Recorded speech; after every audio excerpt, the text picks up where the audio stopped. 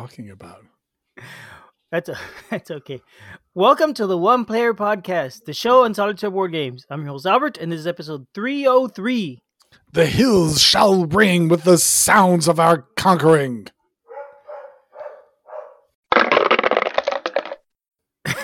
Hey, Julius. Welcome back. Hello, Albert. How are you? I'm doing all right, thank you. And just so listeners are clear, it's not so much that the hills will be ringing; it's that we're talking about the hills ringing. No, the hills will ring. But the game's about dialogue. Yeah, but the hills have to ring. They will, but we're going to talk about it first. So we're going to be talking today about For Northwood, a solo trick-taking game. Yeah, actually, it's called For Northwood because it's got an exclamation at the end. It does, and it also, part of the title is a solo trick-taking game. That's true. It's not just For Northwood. No, you're right. It's For Northwood, a solo trick-taking game. Yes. And which is pretty darn cool because solo trick-taking games seem like an impossibility, but are actually, the few I've played are actually pretty good. I know. The few that you played? I'm not familiar with another solo trick-taking game. Oh, there's a whole geek list of them. Is there? Interesting. Mm-hmm. Because before playing this one, I would have said that a solo trick-taking game is not possible. But apparently it is possible, and it's pretty good. But we are getting way ahead of ourselves. So let's give a summary of today's game. It's a trick-taking game for one player. There we go. That's basically it. You did it. Yeah. To give a little bit more than that, it is a trick-taking game that is played over the course of 8 rounds. Excuse me, 7 rounds. No, 8 rounds. Over 8 rounds. It is played over 8 rounds, and during the course of those 8 rounds, you are dealing with your hand of cards, trying to play trick-taking from them as you go through the entirety of the deck, and you'll have to try and win as many of those rounds as you can. Each round, you'll have a choice about how many points the various round is, and your goal is to get a certain amount of points by the end of the game. Mm-hmm, yep, and this is the kind of trick-taking game where you're predicting how many tricks you're going to win. There's a whole category of trick-taking games like that, where before you play the hand, you're going to say, I'm going to win 3 of these tricks. That's my prediction. And that's the goal here. So, anyway, that was the summary rules. No, let's do components.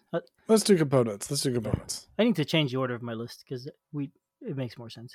So components. So this is a trick-taking game. We said that a couple times now. It means what you get is a bunch of playing cards.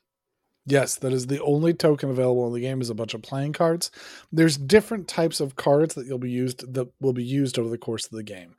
There is the deck of playing cards that is a set of 4 suits, numbered 1 through 8 for each of those 4 suits. You could have any stand-in deck of cards stand in for these purposes. Just remove the 9s and 10s from each suit and all of the face cards for each suit. And then you just have it. It's simple. There is also the rulers. The rulers are going to be your objectives of the course of the game. They're going to be your bonus powers of the course of the game. Each game, you'll have access to 4 of them at the start, and then 8 of them are going to be available based on what it is that you win. There are going to be 8 cards that are used to track the point value of the different rulers and the goal value for the different rulers. And each of those cards is laid out at the start of the game. They go from 0 till 7, and that is going to be listing both the goal as well as the star points that are used for how much you score for winning that particular ruler over. And then lastly, there is a card indicating this is the current ruler that you're talking about, what your current objective is. Speaking in terms of components, first, there's one thing I have got to mention, and it is the quality of the cards. I think that these are PVC cards, but they feel really, really nice. They feel much more durable than a regular card. They're much easier to shuffle than a regular card. I would never want to sleeve them because they already feel very durable. Not that you could. They wouldn't fit in the box. That's true. Yes, the box is very small. That's true. But unlike with the plasticky playing cards for something like Too Many Bones, where I didn't like the printing on it. I felt like in Too Many Bones it was hard to read. It was darker. And I thought that might be due because it was printed on a more plastic card. This plastic still prints with very high quality. The whites are really white. It's very easy and clear to read it. So the component themselves, the cards themselves, are really, really good. Yep. It's exactly all the same points I wanted to talk about: the quality of the cards, the how basically there are standard playing cards with slight tweaks. Other than you have more than just three suits per deck per three. I'm sorry, three face cards per suit. You have, I think it brings 6. six, so that's quite a bit. The Actually, I think it's 8. No, it is six. It It's is six. 6? Okay. The art, yeah, the art is also really nice. It's adorable, is the way I would describe it. The the normal cards, the 1 through 8, are they look like normal playing cards with the symbol, and if there's a 4, there's 4 symbols of it. It looks just like a regular playing cards. All the suit cards, the face cards, I mean, have a different character on it, which is an animal from Northwood: a baron, the king, the queen, the jack, right? The prince, the lady. Those are the different titles they have, and they're all a distinct animal with a cute little quote under the animal's title. And it's just so pleasant to look at and play with. It really is. It makes me happy to play this game. Uh, the small little quote is more just a reference to what they are, which kind of ties into what their power is a little bit. Mm-hmm. Each of the different rulers, until you get them, doesn't really have something special. Each of them provides a different type of power. And they divide into 4 general types of powers amongst the 4 different suits. And so that sort of gives you kind of an idea for what the different powers are. But until you get them, they're just cute art. And fortunately, that art is really cute. Yeah, and the powers that you're gonna get, we'll get more into it, but they're like things like drawing extra cards, or maybe discarding cards, or changing which ruler you're trying to convince. Yeah, Or shift stuff around. they're simple powers to manipulate the game. So we talked about the components all but one. So, well, two, I guess. We didn't mention the rule book yet because we're gonna get to the rules shortly. But there's also a little book called The Noisy Year, which is sort of a campaign book. It brings 12 different games you could play, one per month of the year, and your goal is to try and beat each of these games. It's just a challenge, and you can beat under the normal mode and the difficult mode. And it's just specific rulers that you're going to set up at the beginning of the play to use for that scenario. And it also changes some of the rules in sense of it changes some of the normal rules of the game. It's just an extra challenge mode that plays into the game. So it's gonna add a lot of variety over time. So that's it for the components. Oh, and the box is a cute little box. Yes. It's kind of weird. It's a telescoping box, right? So like your typical card game sort of box, but it's really tall and skinny. Right. I I don't know what else is like this. Cigarette box, maybe? Not exactly. No, No, not I don't really. know. More like a matchbox. Yeah, Standing up yeah, tall. but only It's open at one end. yeah, it's different than normally, but I like it. It's tiny, so you, as you mentioned, you can't fit sleeve cards. So if you are the type of person who definitely wants to sleeve, you don't have an option here. So Now, if you yeah, get rid of the box or don't sleeve. yeah, And I think it's part of a series. Maybe, I don't know. Side Rooms. It's made by Side Rooms Games and it's designed by Will Sue. They have a few other games in the same exact box type. One of them is Grove. I think another one's Orchard. I don't remember. I think there's a third one in that series. I don't remember what the name of it is. And those are all also very popular games. Same box size, but they're different. I think Grove uses dice and square cards, for example. Anyway, so if you're familiar with those, you're familiar with the type of box I'm talking about. So that's it. That's all for the components, right? So let's talk about the rules. Okay. It's itty bitty rule book because it comes a little tiny box. Yep. There's really no way around that. I mean, there is a way around it. Well, yes. It's not. Yeah, I It's guess. not impossible to come up with a way around it. No, it's not. But it is the box. It's the rules for the box. But fortunately, it's a very simple game to play, so it doesn't need a lot of rule book. It's easy enough to understand. I found it well enough laid out. I did not have any trouble understanding how to play the game and how to set it up. Agreed. I do wish it was bigger font. Yes, I mean I do wish that, but there's no realistic way to do it without making everything bigger or adding more pages. Mm-hmm. I mean, I don't think they could have added more pages. It is fine for the size that it is. You deal with it, I suppose. Yeah. So it's small, it's tiny, but it works to be able to convey the rules over. So I have no real critiques about the rules as they are. Not really. Once you've played it a couple times, you'll know the rules. You won't have to refer to it again. It's a very simple game. Yeah. And I originally thought that I was going to have to keep referring to the rules regarding the score that you're looking for, the Nope. ideal scores.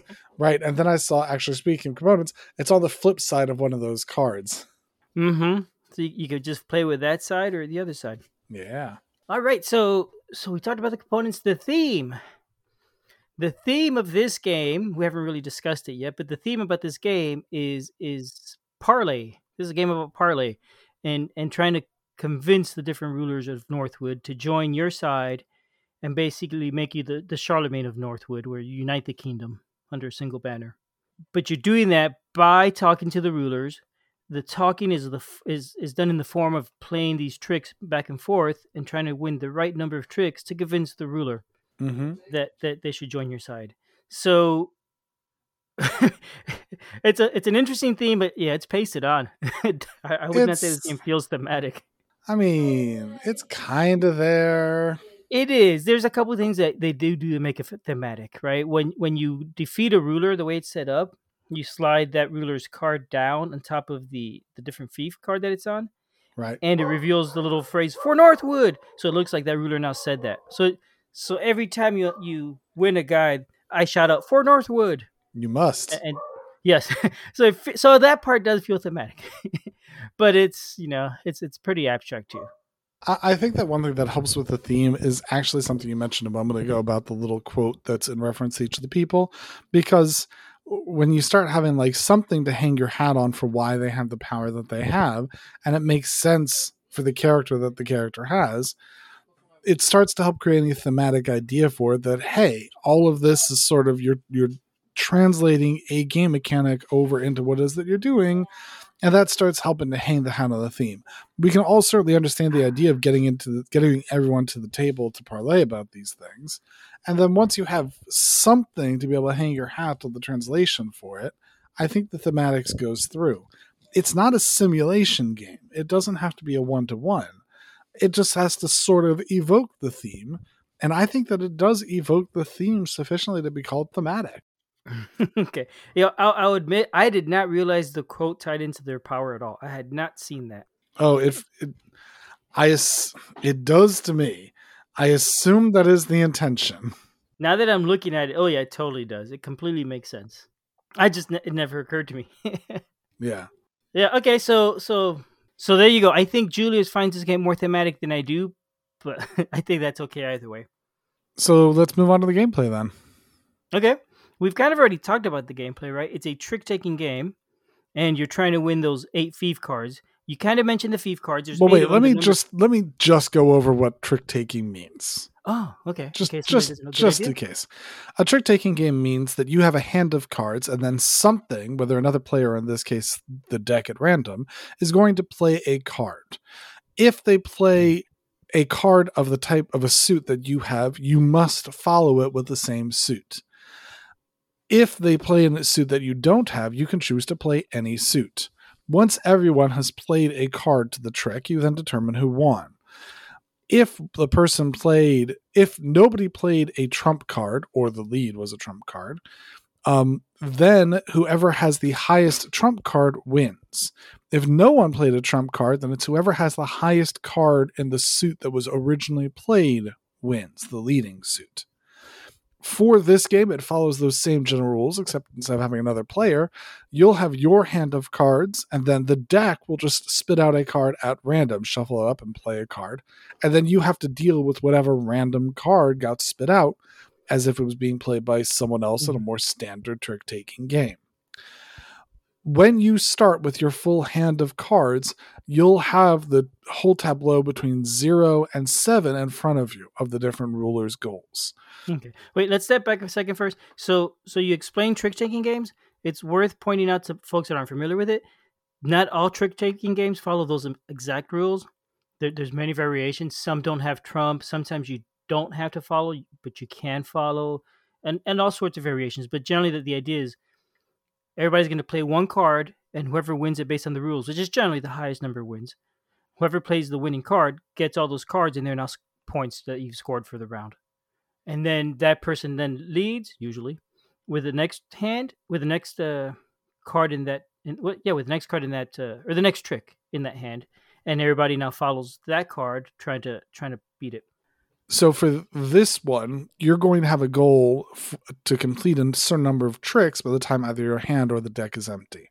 And the number of tricks you'll select at the beginning of the round based on what's available from 0 to 7. So you'll look at your hand and say, hey, I have a really strong hand, or hey, I have a really weak hand. And you pick one of those. The ones on the outer edge are the hardest ones, so they give you more points. That's 4. The 3 and 4 in the middle are easiest, so they only give you 1 point if you complete those. But you'll get one shot at each of those. And if you succeed, you succeed. If you don't, then that's your one shot, and you do not get those points over the course of the game. Yep. And I don't think you mentioned it, maybe, but the 8 cards that you're laying out are the different thieves, and each one has a number of how many tricks you have to win to win that thief. The first one is 0, then going all the way up to 7. So they're in order, right? So Julia said the outside ones are the hardest. The 0, you're saying, I'm going to finish this round and not win a single trick. I'm going to lose everything. Where the 7 saying, I'm going to win every single trick. Both of those are pretty hard to accomplish. Therefore, they're worth more points. The ones in the middle, where it's more balanced, tend to be easier, and therefore they're less points.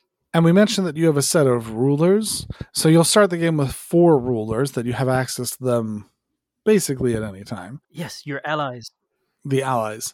And then there's going to be the rulers that you're trying to convince to join the Northwood Alliance. If you manage to convince them, at the start of each round, you can choose to temporarily replace one of your allies with one of the rulers you previously convinced, but you only get access to them for that one round. So it's a one and done type thing.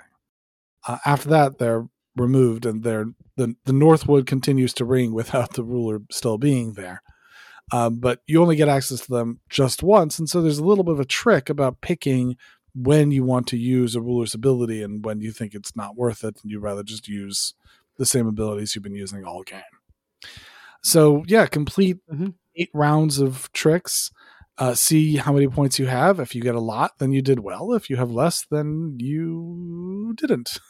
Yeah, your goal is to win exactly the number of tricks, and if you did it, hey, that ruler joined you. If you didn't get the exact number, you lost that ruler, and the points that go with them, which can be tricky. What is interesting is when you're playing these tricks, the ruler plays a card first. Julia said, you draw the card from the deck face up random, and then you play your response to them. So this is the conversation that we're talking about. This is that parlay. The ruler is saying something by playing a 4 of paws, and you're responding with a 6 of paws. And then he says, oh, really? Well, in that case, how about 7 of feather?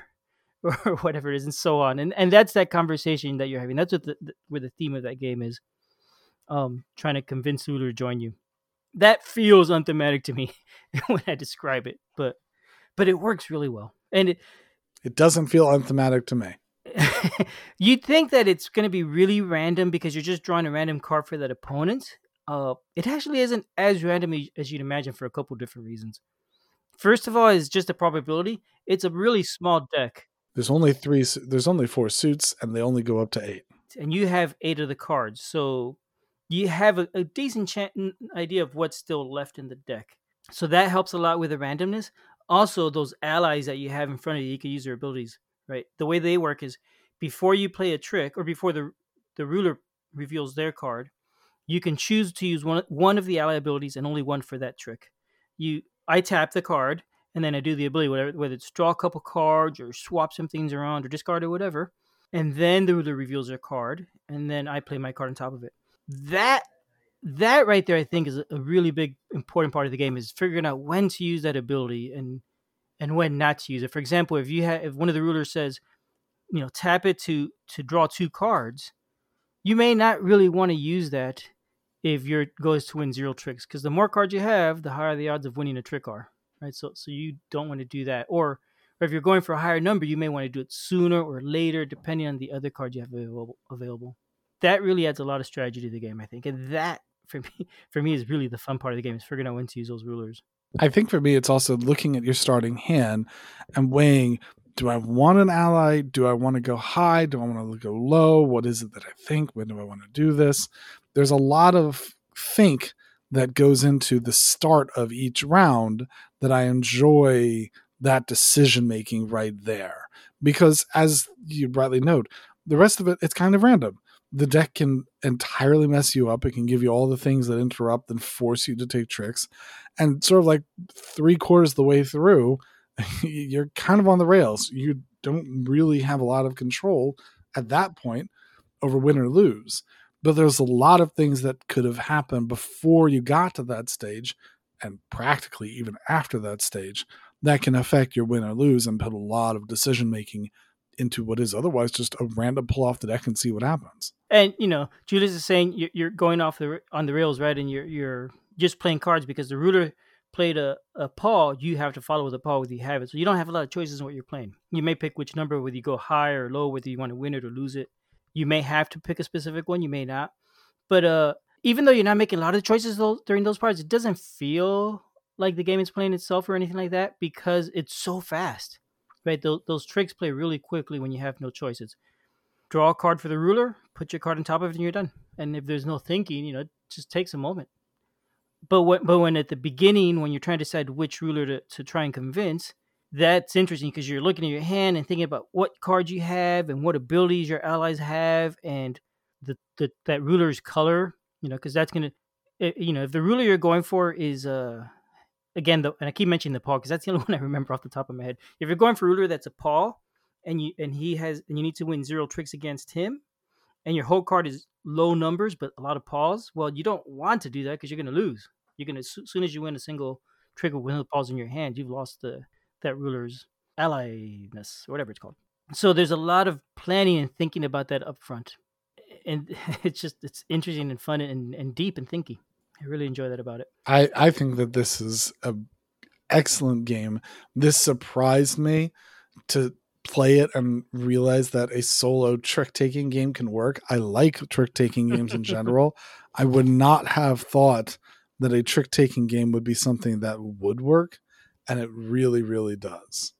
Mm-hmm. So I mentioned that there are others, right? Karen Robinson on BGG, she's Karen SDR. She has a geek list with 39 currently trick-taking games that can be played solo. Some of them bring solo rules. Some of them, they're official or unofficial variants. Some of them are free games. Others are not.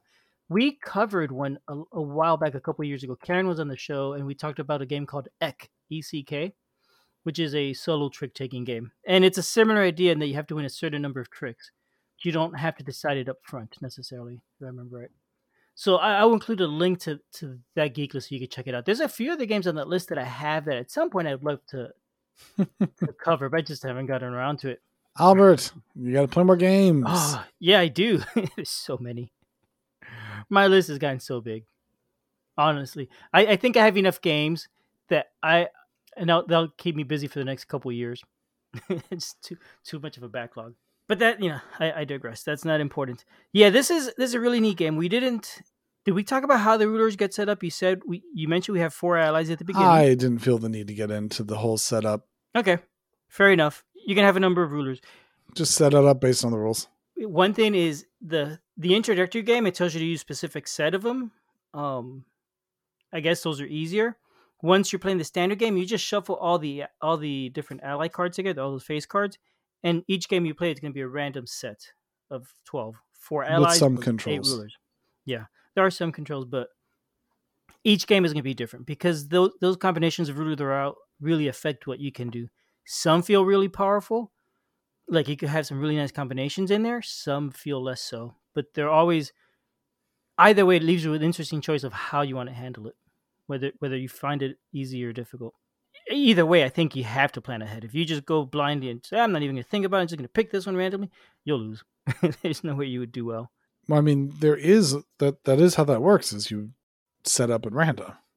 Yeah, no, but I'm saying, like, if you didn't look at your hand and think about what you want to do and strategize, it's definitely a game that requires strategy. It's not luck.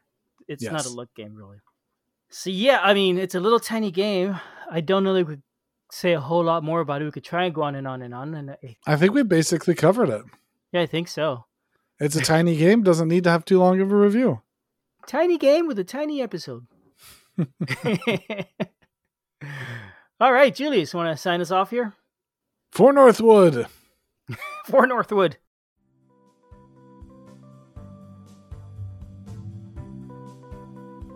Thanks for listening. We love feedback, so we love hearing from you. You can reach me at julius@oneplayerpodcast.com or JLBird on BGG, and Albert can be reached at albert@oneplayerpodcast.com or Fractaloon on BGG. Our website is oneplayerpodcast.com with the number 1, and we're also on Twitter at oneplayerpodcast. The intro music is copyright Angus, can be found at jamendo.com. The transition music is copyright by Dan Elduce Pancaldi, whose page is at donpancaldi.com. The One Player Podcast is protected under a Creative Commons share-alike license. Thanks for listening.